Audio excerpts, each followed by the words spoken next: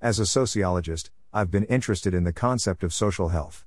By this, I refer to the health of a social environment, including issues related to poverty or social isolation. While mental health has been gaining attention in the recent decade, we have been neglecting the importance of social health. Social health importance since the health of a social context affects the physical and mental health of an individual. By improving the health of our communities, individuals are empowered to live healthier lives, filled with a sense of purpose and belonging. What is social health? Social health is the ability of a social context to foster interdependent social relations in a way that meets the needs of individuals and the needs of the broader group. In order to explore what this means, let's consider what it means to be healthy. There are many perspectives on health: biological, psychological, and sociological. We are familiar with the idea of physical health and mental health, but we often forget that our societies are also living organisms, in need of checkups, diagnoses, and treatment. So what is a healthy society? A healthy society is one that is socially integrated in a way that meets our basic physical and psychological needs, facilitating a sense of higher purpose. This is a sociological take on Abraham Maslow's view. Greater than the good or healthy society would then be defined as one that permitted man's highest purposes to emerge by satisfying all his basic needs. For Maslow, his famous hierarchy ranks these needs from the most basic to the most advanced. I don't necessarily agree with his strict rank ordering, and a 2011 study on the topic confirms this skepticism. Throughout my research on suicide, I've come to see how social needs are as important as our biological need for food. Those whose social needs are not met may find themselves at risk of dying by suicide. Although I agree with Maslow's broader theory of human flourishing, I prefer to draw on more recent psychological research on our basic social needs. According to self-determination theory, we have three basic social/psychological needs: competence, autonomy, and relatedness. Competence consists of the sense that one has specific skills and is progressing in their abilities. A healthy social environment provides worthy goals with clear guidelines that act as signposts to human action. Without socially sanctioned signposts regulating our actions, individuals may feel lost or purposeless.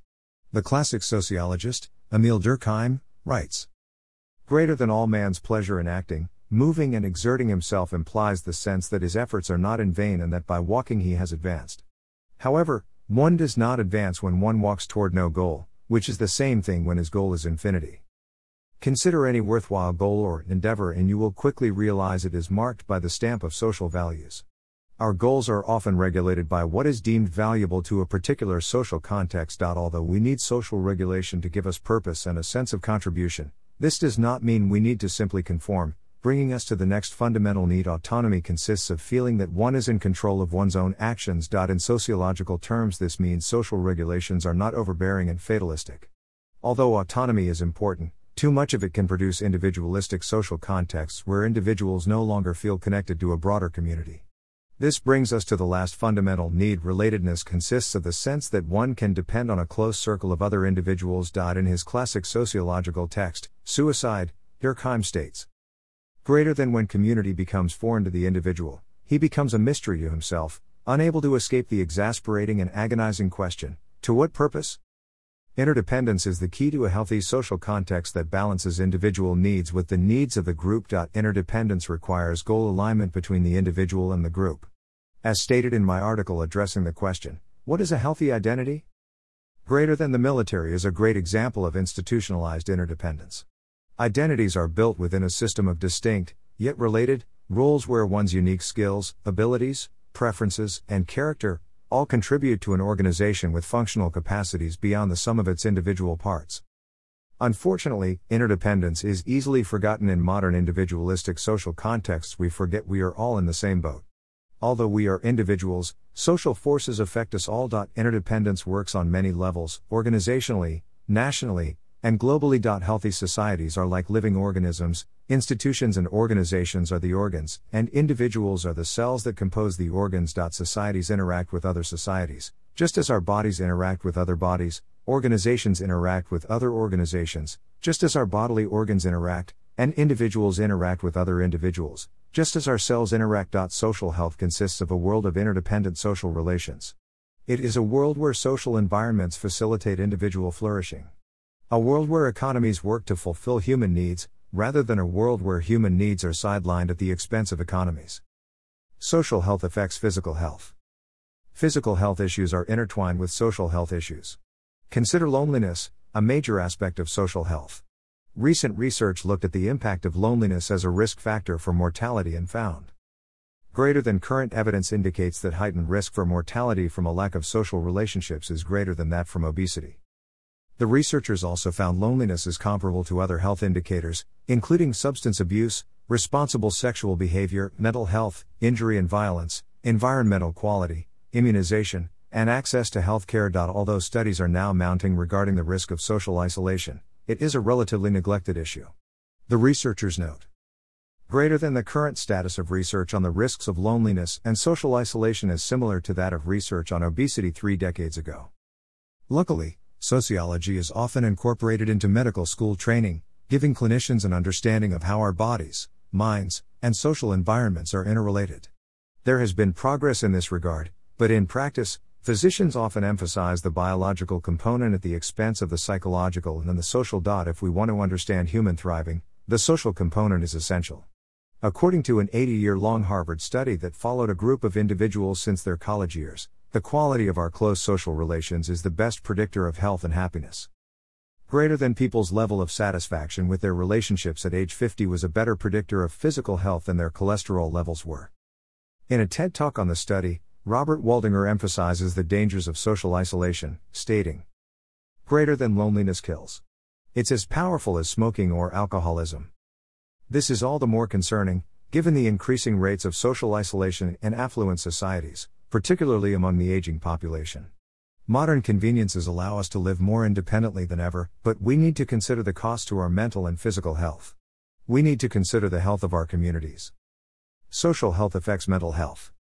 Greater than mental health cannot be defined in terms of the adjustment of the individual to his society, but, on the contrary, must be defined in terms of the adjustment of society to the needs of man. Erich Fromm. In The Sane Society, Erich Fromm advocates a radical approach to mental health that goes against mainstream psychiatry. He argues that the psychiatric approach to mental health assumes the problem is the individual's inability to adapt to their environment, neglecting the fact that the social environment might itself be the problem. Building on Karl Marx's theory of alienation, Fromm argues that individuals in modern industrial society are compelled to take on an alienating marketing personality. This is a self-centered approach to social relations whereby individuals focus on what they can get from others, rather than what they can contribute to others. This orientation is characterized by a lack of loving relations, according to Fromm. In his book, The Art of Loving, Fromm defines love as the ability to go beyond one's own self-interest and work toward collective goals. Fromm says that one must courageously throw oneself into loving relations based on faith in collective values in order to overcome feelings of loneliness that commonly plague the modern individual with the marketing personality. By engaging in loving relations, one is able to fulfill the basic needs of human beings, according to Fromm. Greater than the need for relatedness, transcendence, rootedness, the need for a sense of identity and the need for a frame of orientation and devotion. Although loving relations are ideal, they are difficult to engage in since modern industrial society drives individuals to engage in individualistic competition with everyone else, or drives them to seek simple pleasures and conformity to a safe, comfortable, but ultimately alienating relation. Fromm's approach to mental health is radical since it targets the root causes of many existentially oriented mental health concerns, and the human need to meaningfully connect with others. Loneliness is one of the most dangerous states, and our relations with one another through the marketing personality perpetuates the failure to connect. The feeling of productivity by getting ahead of others is a temporary satisfaction that leaves one isolated in the end. The problem with mental health defined as mere adjustment is that the psychiatrist may be working to help individuals adjust to an unhealthy social condition. Overprescribed psychiatric drugs merely work to keep the unhealthy social condition intact by numbing the individual to its psychological effects. This is comparable to constantly taking painkillers for a sore muscle resulting from poor posture. Rather than fixing the structural problem, the drug helps keep it intact. Although these drugs are still useful, their overprescription at the expense of fixing root causes is the main concern. Social health looks at root causes. A sociological perspective considers with roots structural causes to problems. For example, consider the root causes of crime. Here is a rough example to put this into context. Social issues: open faucet, produce crime; a wet floor, and the police are dispatched to deal with it, the mop. One way to deal with crime is to dispatch more police to clean up the mess. Although it makes sense to dispatch more mops, we need to consider the root cause of the problem and turn off the faucet. Sociologically, the means studying the social issue producing the problem. Politically, it means implementing a viable policy to prevent the problem. Crime will never be completely eliminated. People will make bad decisions, and police are necessary to ensure individuals are punished. But focusing on enforcement at the expense of prevention neglects the root causes. Social health goes beyond the individual. Consider the difference between the following two statements.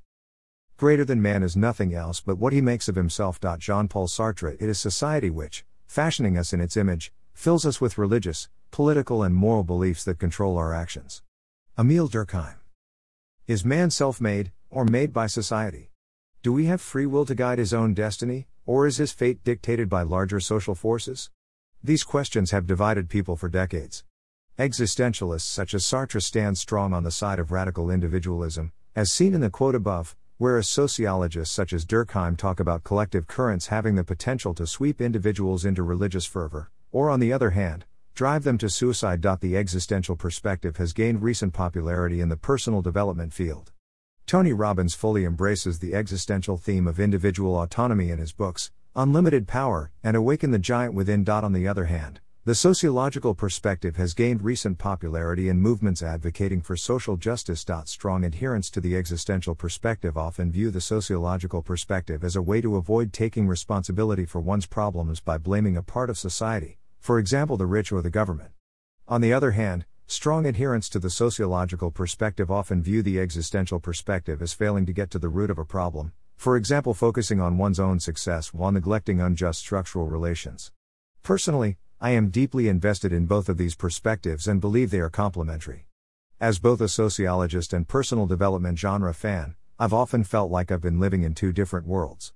Although I felt these perspectives were complementary, I had not been able to articulate how until reading the work of Viktor Frankl. Viktor Frankl, an existential psychologist, survived 3 Nazi concentration camps and lived to write about the experience in his book, The Will to Meaning. In the first half of the book he details his experience in the concentration camps, stressing his unshakable drive to survive so that he could publish the manuscript he had written before his captivity. In the second half he describes his perspective on the human psyche, building on the prevailing psychotherapeutic theories of Freud by asserting the need for a logotherapeutic approach to psychological despair. Frankl claims despair is suffering without meaning.